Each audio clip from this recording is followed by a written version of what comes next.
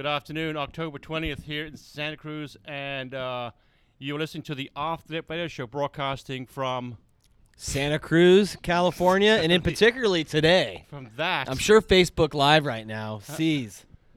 I want to beautiful we it is. welcome back the return of. It was what was he before? He was just a. He was running in an election. He was what was it?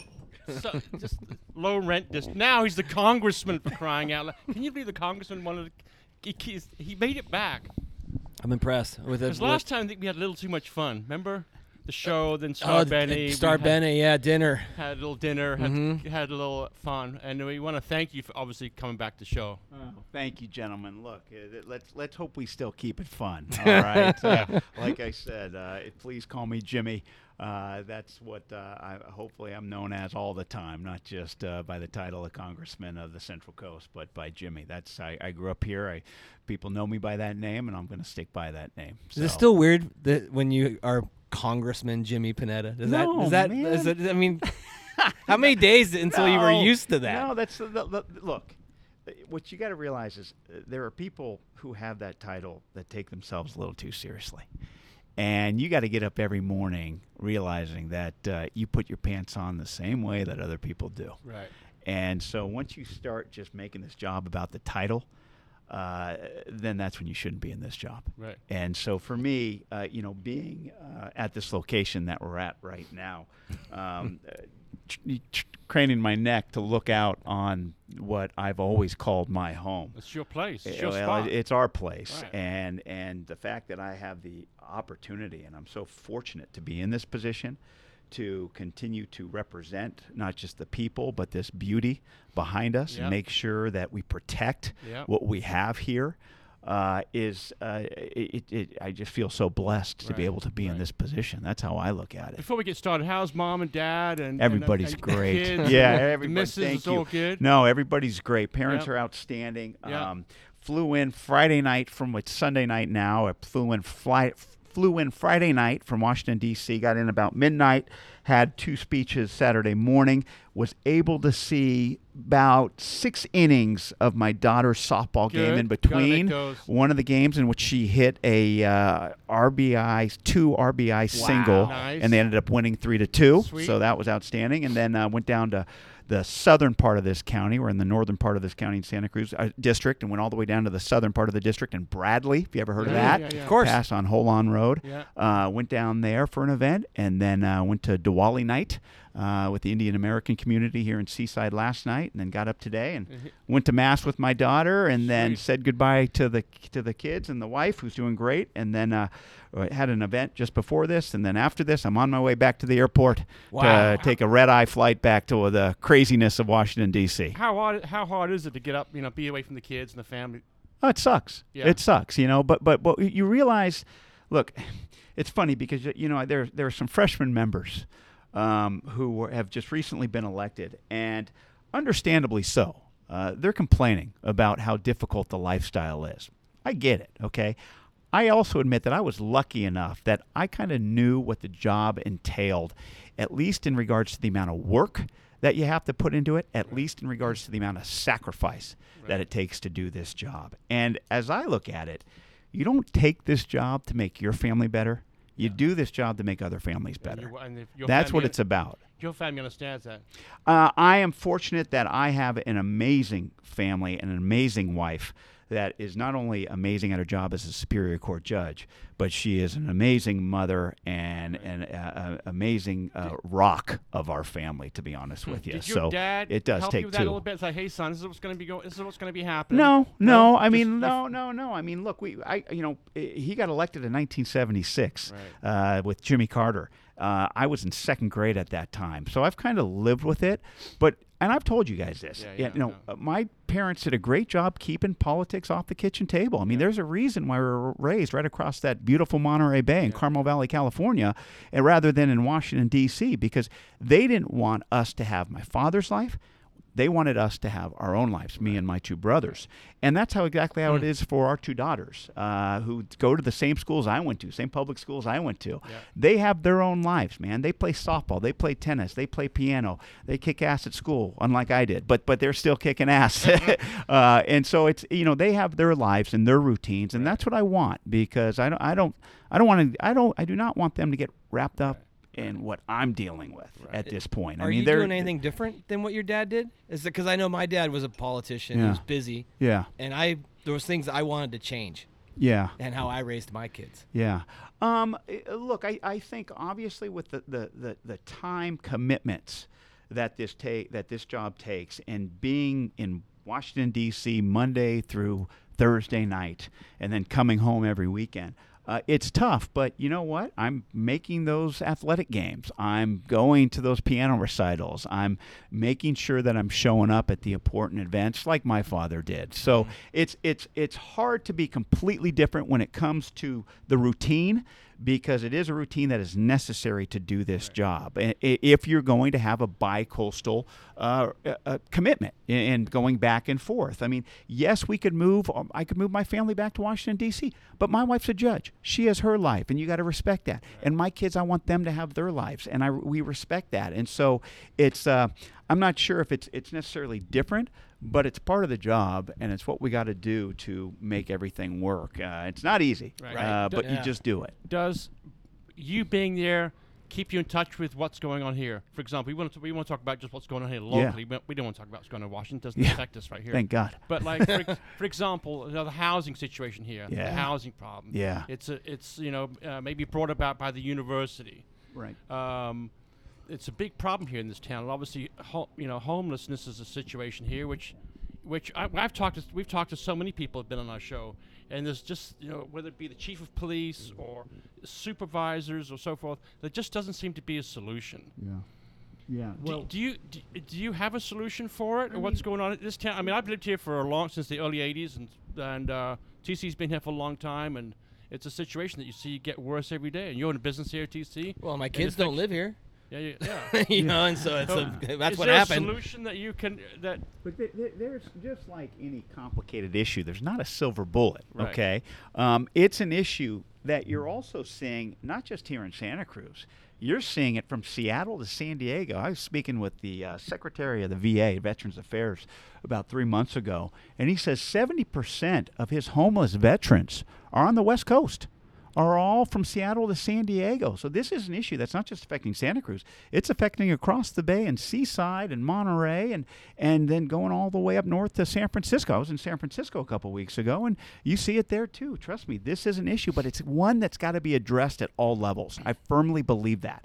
Not just at the federal level, but definitely at the local level, at the state level as well. Now, look, obviously you have local ordinances and you have local organizations that address this issue as they're trying to do here, and I'm talking about homelessness, trying to deal with here in Santa Cruz. And then obviously you at the state level, you have certain pieces of legislation that provide certain funding for homeless organizations or organizations that affect homelessness. And at the federal level that I'm dealing with, now my purview, what I can deal with is to ensure that those grants that are provided to the federal government, to the states, and then on down to the communities that we live in, make sure that they still are there.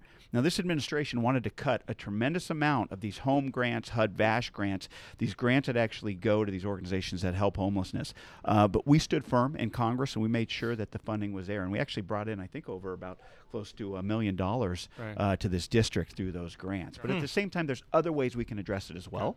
You got to realize that there are certain tax credits you can give developers who provide low to middle income housing. There's the 4% tax credit, and there's a 9% tax credit. 4% for rehabilitation of housing structures, existing housing structures, 9% for new development. Okay. Last term in Congress, we upped the amount of 9% tax credits by 12%. Right. This year, there's a bill on the floor to up those 9% tax credits by 50%.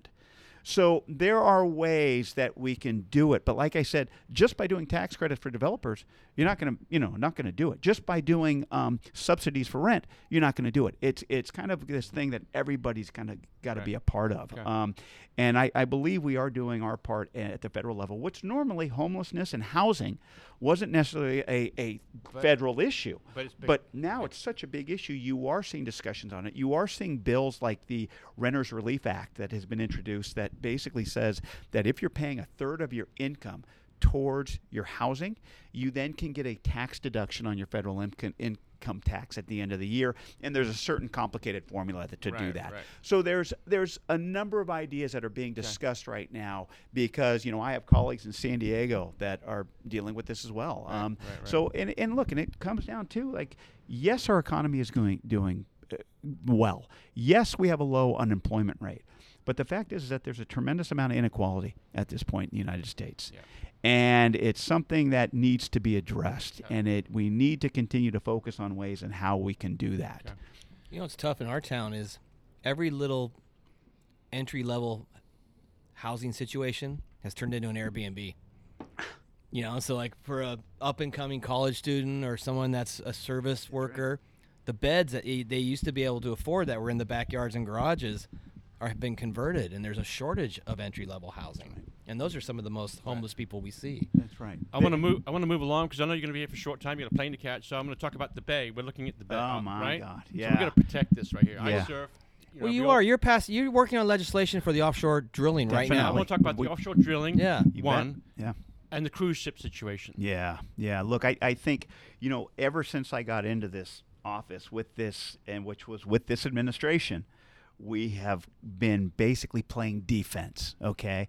You got to realize that I took office in January of 2017. I think it was in March, April, and May. There were 3 executive orders that came down from this administration that tried to infringe upon our Monterey Bay National Marine Sanctuary, that tried to say that there is potential for the extraction of minerals, including oil and natural gas, in our Monterey Bay. And we are so lucky. Let me tell you, we are so lucky that we look out upon this bay, and all we see is water and whales and Monterey across the way. Right. We don't see oil rigs. We don't see anything like that let's keep it that because we've had a legacy of leadership when it comes to our legislators, well before us, that put these protections in place. Farr. And let me tell you, Sam Farr, John Laird, the other guy that was in that position that has a nose as big as mine, yeah, trust me. At least I didn't get his hair, though. How's that? I got that going for me. Anyway, but they put these protections in place that are pretty firm because we value our environment around here. We want to make sure that it lasts not just for us, but for our children. And so we have some pretty strong protections in place. But like my wrestling coach always told me, once you make your mark in the world, watch out for those with the erasers. And right now, you have an administration that wants to use the erasers when it comes to our environment. Right. And so for now, we've been pretty much playing defense and making sure that when it came to those executive orders I talked about, we made sure that the public knew that they can comment on them. Right. And literally, they haven't given us a number as to how many comments they got, but it was in the millions. And that's what it takes. It takes people speaking up and continuing to push back on this administration if they want to come into our house and come into our bay and infringe upon the protections that we've put in place. And, yes, we've passed legislation to ban offshore oil drilling all along the West Coast, all along Florida's coast, and in ANWR as well. But unfortunately, like most of the bills, most of the 450 bills we've passed in Congress, guess where they're sitting? In the U.S. Senate. Yeah, right. They're stuck there. But that's not going to stop us from doing our job. And so that's why we continue to pass that bill, which I was it was one of the first bills that I co-sponsored, and we voted on it, and it passed out of the House of Representatives. And we're going to continue to make those types of efforts to make sure that what we see here with this beauty behind me remains as such so that, like I said, not just we can enjoy it, but our kids can enjoy it too. Cruise ships? Yeah, the cruise ships. Look, I think that's one where you have to realize fortunately, there's a lot of negotiations going on with the National Oceanic Atmospheric Administration because these cruise ships that do come in and anchor off of Monterey Bay, where are they? They're don't not just port. in Monterey Bay. Exactly. They They're not in anchor. port. Yeah. They're in They're the ru- Monterey they're Bay running. National Marine Sanctuary. So fortunately, we have, led by Paul Michel, the executive director of our Monterey Bay National Marine Sanctuary, he's making sure that they are living up to those standards. Now, just like anything these days, yes, you can have the laws, you got to have enforceability as well.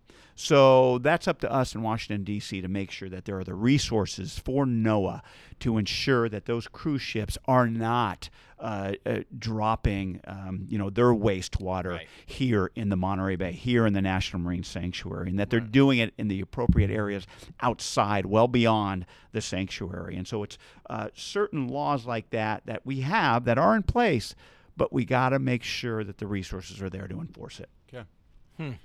One thing you learned being in Washington, D.C. as a congressman that you didn't know going in.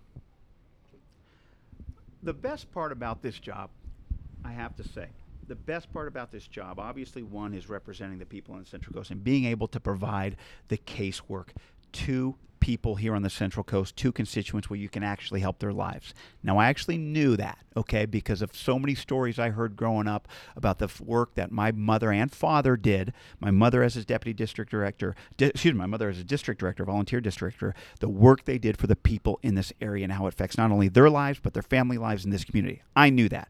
That's why I got into this job. But I have to say, in Washington, D.C., the best part about this job are the people I work with. Don't get me wrong. There are some real a-holes out there, all right? But overwhelmingly, there are members of Congress on both sides of the aisle, Democrats and Republicans, that are there for the right reasons. The ones you don't hear about in the news, the ones that aren't yelling and screaming and spitting and cussing, not those members, but the members that are actually taking the time to come to the table and actually discuss the issues. Not yell about the issues, but discuss the issues. The members who are there, not just to make a point, but to make a difference. And let me tell you, they're out there. And they are in Washington, D.C. representing their communities, but they are also showing a willingness to do what I believe what we need to do more of in Washington, D.C., and that's continue to have discussions where we can actually talk about the issues and talk about each other and get to know each other and build those relationships. Because the one thing that I've realized as well is that this is a job where it comes down to trust. You have to have trust with one another. That's how you get things done. And that trust stems from relationships. And trust is earned. Exactly. It's earned, but you got to put time into it. And now the thing is nowadays with these things, and we're constant with the 24/7 news cycle, with everybody's face down into these phones rather than up into each other's eyes, it's difficult. But it takes that effort. And look, it'd be easy for me just to go into my blue corner. Don't get me wrong. Okay, we have a very blue district, and it'd be easy for me to do that. But that's not what this job is about. In order to get things done in this atmosphere in which you have a Democratic-controlled House, but you have a Republican Senate and a Republican administration, you got to be able to work with the other side. That is how I think you get long-lasting legislation. Excellent. Why is it such a stalemate? What seems to be the hurdle? Well, look, that's what you got to realize. And let me tell you, there is. When you say stalemate, let me tell you, it's not happening in the House of Representatives, in the sense that, and I really realized this after in August, when on July 28th, I think it was, I took my youngest daughter to the Gilroy Garlic Festival. And we were there on that Sunday. I was too. The day of the shooting. We went from about 11 o'clock to about 3 p.m. And as you can probably attest, when you're walking around there, you can never, ever imagine that type of horrific act would have happened there. Yes, I saw the presence of the police, thank goodness, that they were there. But let me tell you, I never could have imagined that type of event that occurred just a few hours after we were there. I agree. And so you had that shooting take place. Then you had the El Paso shooting, and you had the Dayton shooting. And it was kind of, that troika of events, unfortunately. And it was after that that people were coming up to me, understandably so, saying, "What are you guys doing in Washington, D.C.?" And my response is, man, we did something that hadn't happened in over 2 decades. We did something that 89% of the American public agrees with. We did something in the House of Representatives on a bipartisan basis. Right. We passed universal background checks. We passed enhanced background checks. Where is it stuck? It's stuck in the Senate. And then it made me realize, let's talk about all the other pieces of legislation. I mean, the 450 pieces of bills that we've passed, most of them are stuck in, only 60 have been signed into law. And so, where is the stalemate? It's not in the House of Representatives. I can tell you that even despite the investigation that's going on into the potential impeachment of this administration, this president, we're going to work to get major bills passed, including USMCA, the improved NAFTA bill. I'm working on a ag labor bill, something that's very, very important to us here on the Central Coast of California, to ensure that those who worked in agriculture can continue to have that opportunity, but also have a future flow of people who are willing to come here and work in our agriculture and live in our community. We're marking up a bill on lowering prescription drug prices this week in the Ways and Means Committee, the committee I'm on. I mean, we're doing big things. And the cannabis banking thing you're working on passed too, right? That just 3 weeks ago. That was passed. We had a resident here in Pleasure Point that was kidnapped and murdered, and he was in the cannabis industry. And there's no speculation that it was a financial thing. Yeah. And these guys have to be able to put their money someplace. That's right. Or it's just such a risk of violence. That's right. Especially, and there really is It's a risk of violence. It is. And as I say with marijuana, with cannabis legalization, it's a big ship and it's turning.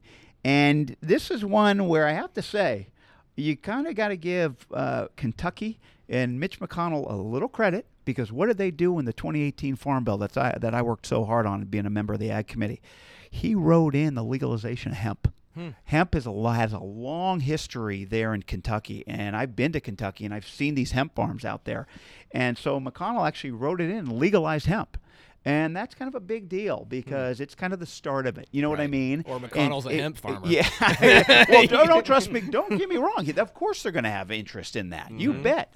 That was part of the reason why I did it. And so you're seeing the legalization of hemp is going to be, you're having Democrats and Republicans who support the legalization of cannabis. It's just a ship that's slowly turning, and with the United States House of Representatives passing the Safe Banking Act, ensuring that cannabis producers can put that money in banks in a safe place rather than keeping it on them or keeping them in their vans or in their homes or in their safes. And so we don't have the violence that could stem from that. Is a big first step that is helping turn that wheel on that ship. That's excellent. When you get on the plane today, in the very back, I'm sure, right? Cheap seats in the back of United. Oh yeah, United no. Airlines. I'm in. Let's say I think baby. tonight. I think tonight I'm row 15, and I think I'm F. I like my window seats because it's like it just put me in there, and I try to get some sleep on the red eye back there, and don't mess with me. Top 3 things that you're working on that involve this community here, our community here, the one we're looking at right now. Top 3 things that you're getting on the plane tonight. You're going back to Washington D.C. What are those 3 things? Yeah, hands down.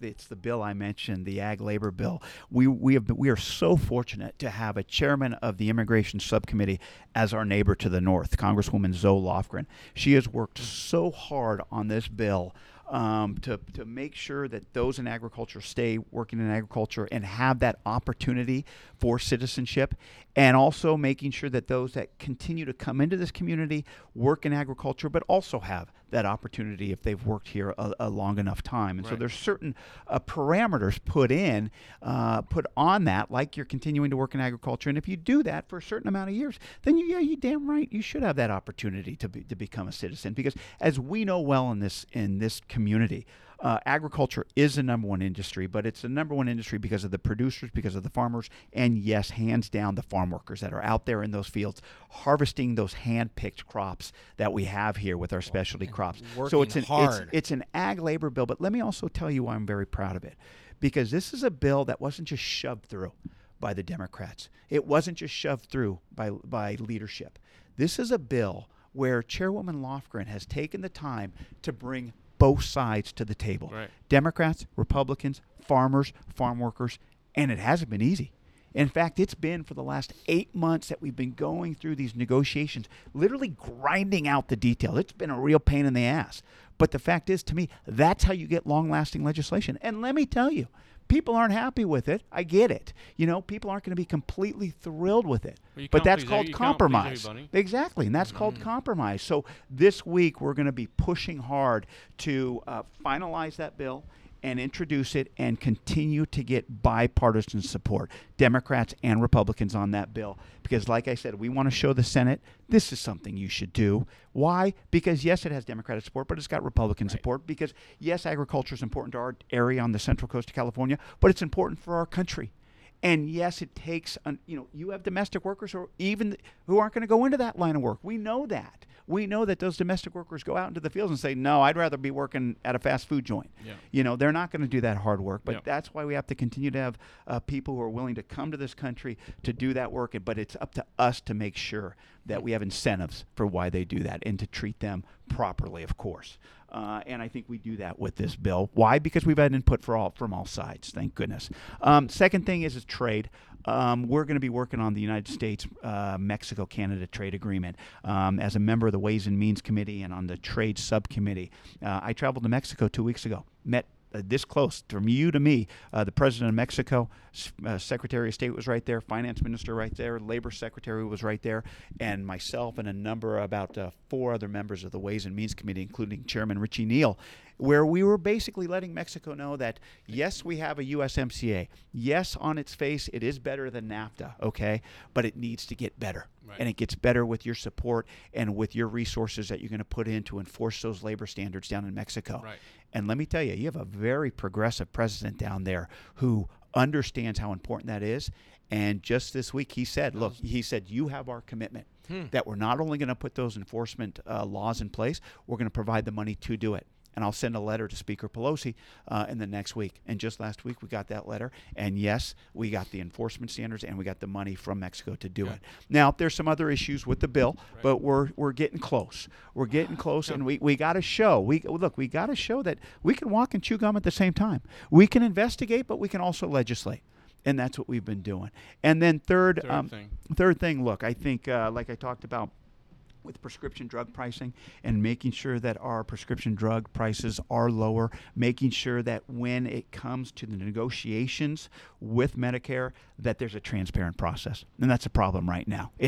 People don't see what the hell's going on, and it needs to be more transparent, and we need to figure out a way, and we have figured out a way with H.R. 3, which we're going to be talking about, to ensure that when they negotiate, it's transparent, people see it, and that we got to hold these drug companies accountable for jacking up that rate. And if they don't negotiate with us, they get penalized. And that's what it has to come down to, especially with these powerful drug companies. Healthcare is terrifying. It is terrifying, and it's tough around here. And we're working hard to not only deal with lowering prescription drug prices, but we're continuing to try to shore up the ACA, the Affordable Care Act, something that has been so beneficial for people here on the Central Coast. But, we're dealing with an administration that they see the ACA as a 4-letter word, obviously. We see it as a crucial part of our health care in this community, and that's why we're going to continue to fight for it. Well, we have to. Do you see a Democrat as president? You're damn right I do. Coming up You bet I do. Of course. Look, it's I believe that we have a number of talented candidates right now. I have not supported it, come out and endorsed anybody, but trust me, I think we are very lucky to have the talent that are up there on that stage at this point. I think you got to look at the dynamics, okay, and you got to look back at history, and I think you do have to look at 2016. And in my discussion with a number of people who voted for President Trump, a lot of them tell me, and they may be just blowing smoke, but they say this, and some Trump supporters are not afraid to, talk about President Trump. What they say is that, I didn't necessarily vote for Trump, but I didn't want to vote for the Democratic candidate. Right. Now, look, a lot of that has to do with sexism. I'll be the first to admit it. But also there were some other issues there, and I just heard it today on one of the Sunday shows where, our candidate didn't appeal to some voters in other parts of the country. And now Trump has his 40%, okay? Democrats have our 40%. Where's that middle 20%? What candidate do we have that we can put up that actually appeals to that 20%? And I say that because as well as I do, people these days, they don't vote with their head, man. They vote with their gut, okay? Mm-hmm. And so we got to make sure that we have a candidate that we can put up that people can vote for and that continues to uphold our democratic values. Look, any candidate. Look, when people ask me who am I going to support, I'm going to support the Democratic candidate no matter who it is. I'm not going to be one of these people that says, "Oh, it's not my candidate, therefore I'm not voting for it." Right. To be honest, I think that's chicken. That's BS. Okay. Okay, we got to make sure that Donald Trump is voted out of office. We have to make sure that. And the way we do that is making sure that we have a candidate that upholds our democratic values, but also at the same time understands the people in other parts of this country that they can relate to, and they have to show up. Look, I think there's a reason why Biden's numbers have stayed the same, because people believe he is that candidate. Elizabeth Warren is an excellent campaigner. Okay, she's tireless. Yeah, exactly. She's very smart. Will she appeal to that 20%? That is yet to be seen. This Pete Buttigieg is a person who I believe is the anti-Trump, and I think that's what people are yearning for at this point. Yeah. And what I mean by that is, yes, he's young. Yes, he's just a mayor. Yes, he's a veteran. Yes, he's gay and married to another man. But I'm telling you, when he speaks, you don't hear any of that. All you hear is substance. Right. And for too long and too often, especially in these last 2.5 years, man, we've just been governing by slogan. And we need to get back to governing by substance. And it's having candidates like Biden, like Warren, Sanders, Buttigieg, Kamala Harris, who I worked with. I mean, these are all, we're talking about issues. You look at that last debate, they were talking about issues. Right. That's what we need to get back to doing. And I think people are yearning for that. I believe people are exhausted. I mean, you look at these last 2 weeks. I mean, you forgot about the chaos of 2 weeks ago. Exactly. Seriously, you forget about the issues that were brought up 2 weeks ago because there's been so much chaos in between then and now. They're in the bottom of the birdcage. And I just think we're all just exhausted. And I just hope that people don't get tired when it comes to November of 2020. They realize that they got to play their part. That's how our democracy moves forward. Yes, by voting, but making sure people are educated about who they vote for. Jimmy, That's good. you want the gig? You want to take the keys and drive the car? Hey, man, we got a lot more to do here on the Central Coast. I'm enjoying this position, and I look forward to staying in this position. But it takes a lot of work. I mean, people realize that you just can't, move into this community out of a whim and try to run for this office. You got to realize that it takes basically an understanding of this community. And I think the fact that I've grown up here, I've served this community, I've served my country in Afghanistan, and the fact that we've done so much good work for this community and the people of this community for the past 2.5 years, that come November of 2020, I think I'll be continuing to do this job. Well, we're going to wrap it up. Emmanuel's over there looking at the. You announced your re-election yet? Oh yeah, we are running. You bet You're we're running. already involved in it? You bet we're How does running. it- Yeah, look. Let me just address go something ahead. real quick. People say, well, now that there's a campaign, what are you going to do differently? Not a damn thing. Good governing is good politics. We've done good governings in the past 2.5 years, and we are going to continue to do that. And that's what's important in this job. People don't realize that this job is more about, like I said, just moving into a community and then just saying you're going to run for office. No, man, it's about doing the work. And we've done that work for the past 2.5 years, and we've governed as best as we can. And we're going to continue to do that. And the people are going to make their decision based on our work, and they should. And you know what? Yeah, if they're not pleased with this, then they will hold me accountable as our democratic process calls for. But at this point, we're going to continue doing our job, continue showing up, and continue kicking ass the way we've been doing. And we got a lot more work to do here, and I look forward to doing it. One thing real quick. I saw on MSNBC, you and your dad were both interviewed in the same day. And he comes out just shooting from the hips. Let's impeach this dude. And then you come out and you're like, hey, I'm a DA, and I'm going to look into the evidence. Yeah. Does he have evidence that you don't have? Look, man, it's easy. Look, you had John Kasich, the former governor of Ohio, Republican, but was thinking about running for president. And on Friday afternoon, he came out and said, I think this president should be impeached, or at least articles of impeachment in the House of Representatives. I would vote on it if I was in Congress. Man, it's easy to be outside of Congress and saying you would. You know what I mean? Right. Yeah. But look, I have consistently said that the decision to impeach a sitting president isn't one you can just stand up and yell about. It shouldn't be one. It isn't one that I take lightly. I take that very seriously. And fortunately, because of my background, I knew that in a court of law, thank God, prosecutors just can't stand up and say someone's guilty and sit back down. You base those decisions on the evidence. And so for the past numerous months, I've always supported the investigations that have been going on into this administration. I want to make sure that we have the evidence upon which we can then base a decision as serious as as impeaching a sitting president on. And that's what we've been doing. Now, don't get me wrong. We didn't have that evidence when it came down to the Ukraine call, okay? But we got that evidence. And look, as a prosecutor for, a number of years, you kind of develop a gut feeling on certain cases. And this is one where when I read that reported transcript, I got that feeling. And I believe that this is a pretty tight case. And I believe that it is, if you look at the logical sequence of events of the conversation, the logical sequence of events surrounding that conversation, I believe that, based on what I know of so far, this is an impeachable offense. And so we are making sure that we have the evidence for the Senate to then present in trial. And stop me if you know this, but the process of impeachment is there needs to be articles of impeachment voted on in the Judiciary Committee. Then it's sent to the House floor to vote on. Then it's sent to the trial. It's sent to the Senate for the trial to be conducted. Right now, we're doing sort of a grand jury. We're doing the investigation. I know a lot of people in the other part of the parts of the country, and even in this part of the country, but across the aisle are saying, well, there's no process.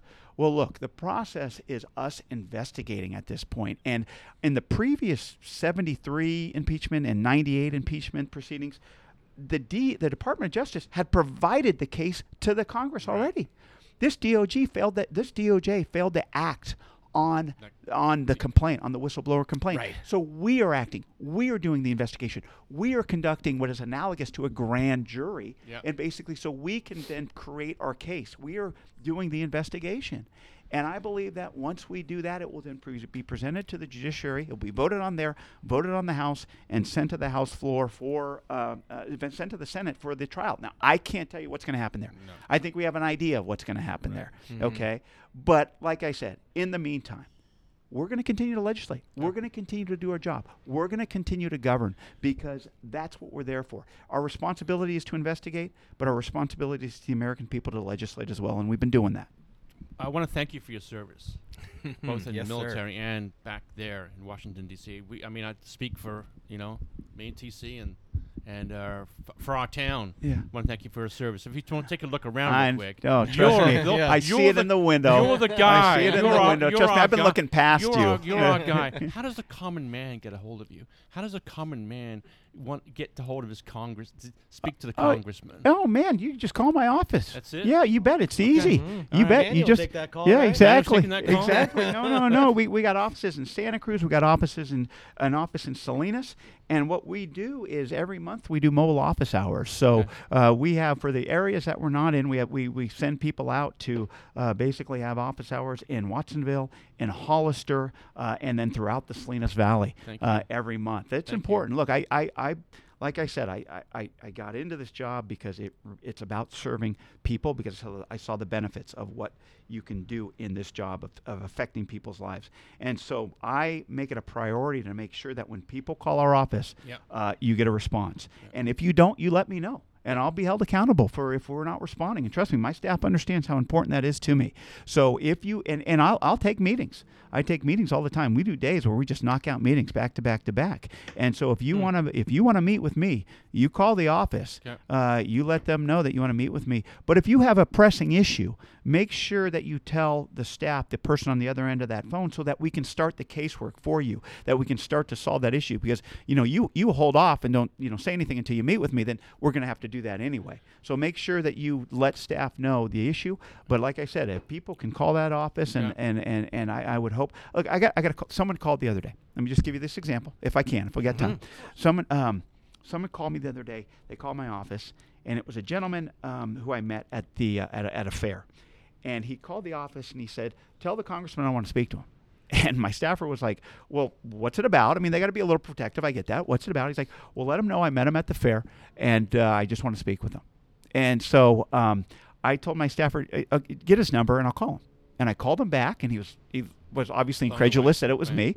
And I said, no, it's me. And this was a guy who came up to me, and he started to complain about the Democratic Party in a little disparaging way. And it was at a moment where we were being honored, veterans were being honored, and I was one of the veterans being honored.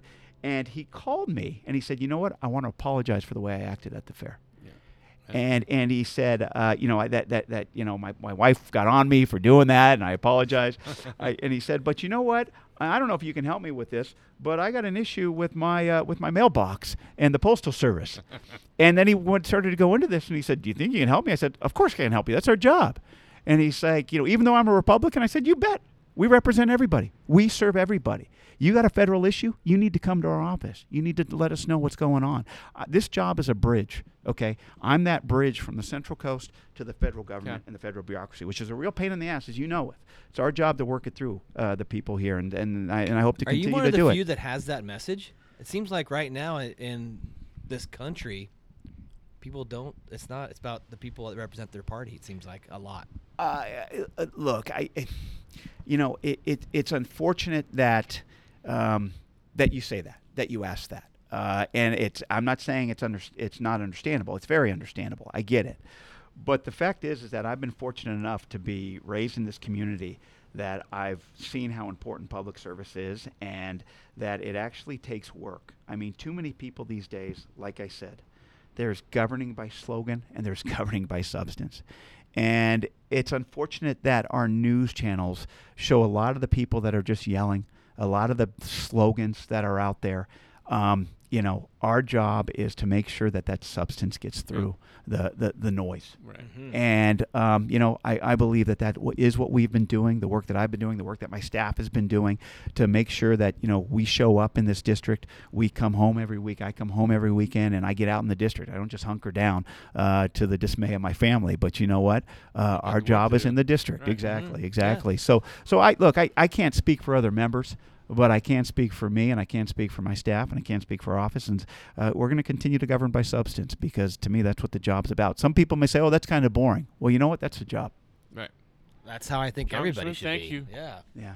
Thank you. Jimmy, it's thank always you. good. It's always good, Good to see gentlemen. you. Thank you, Jimmy. Good to see you guys. Thank you too. to Sarah back in your Yeah, back you Washington. bet. She did a hell of a Yeah, job. no, so, she does a hell of a she's job, a heck of a and job for and you, and so. I'm glad. Trust me, I was, these types. Like I said, we've done this interview before, and Sarah's like, "Well, you can do it over the phone." I'm like, No, "No, we I can't have do much that." more fun here." We don't And do let that. me tell you, if you would have told me we were in a setting like have this, no idea how to do it over the phone either. I'm going to be back every month if you do something like this. Let Thank me you tell very, you. very much, sir. Safe Gentlemen, travels thank you. tonight. Keep up the good yeah, job. Thank you for your service. Very much Yeah, appreciate it. no, thank you so for much. what you guys are doing. Appreciate it. Well, here's the next election. Yeah. You being in many more. Thank you. Yeah, I thanks, appreciate that. Thank you.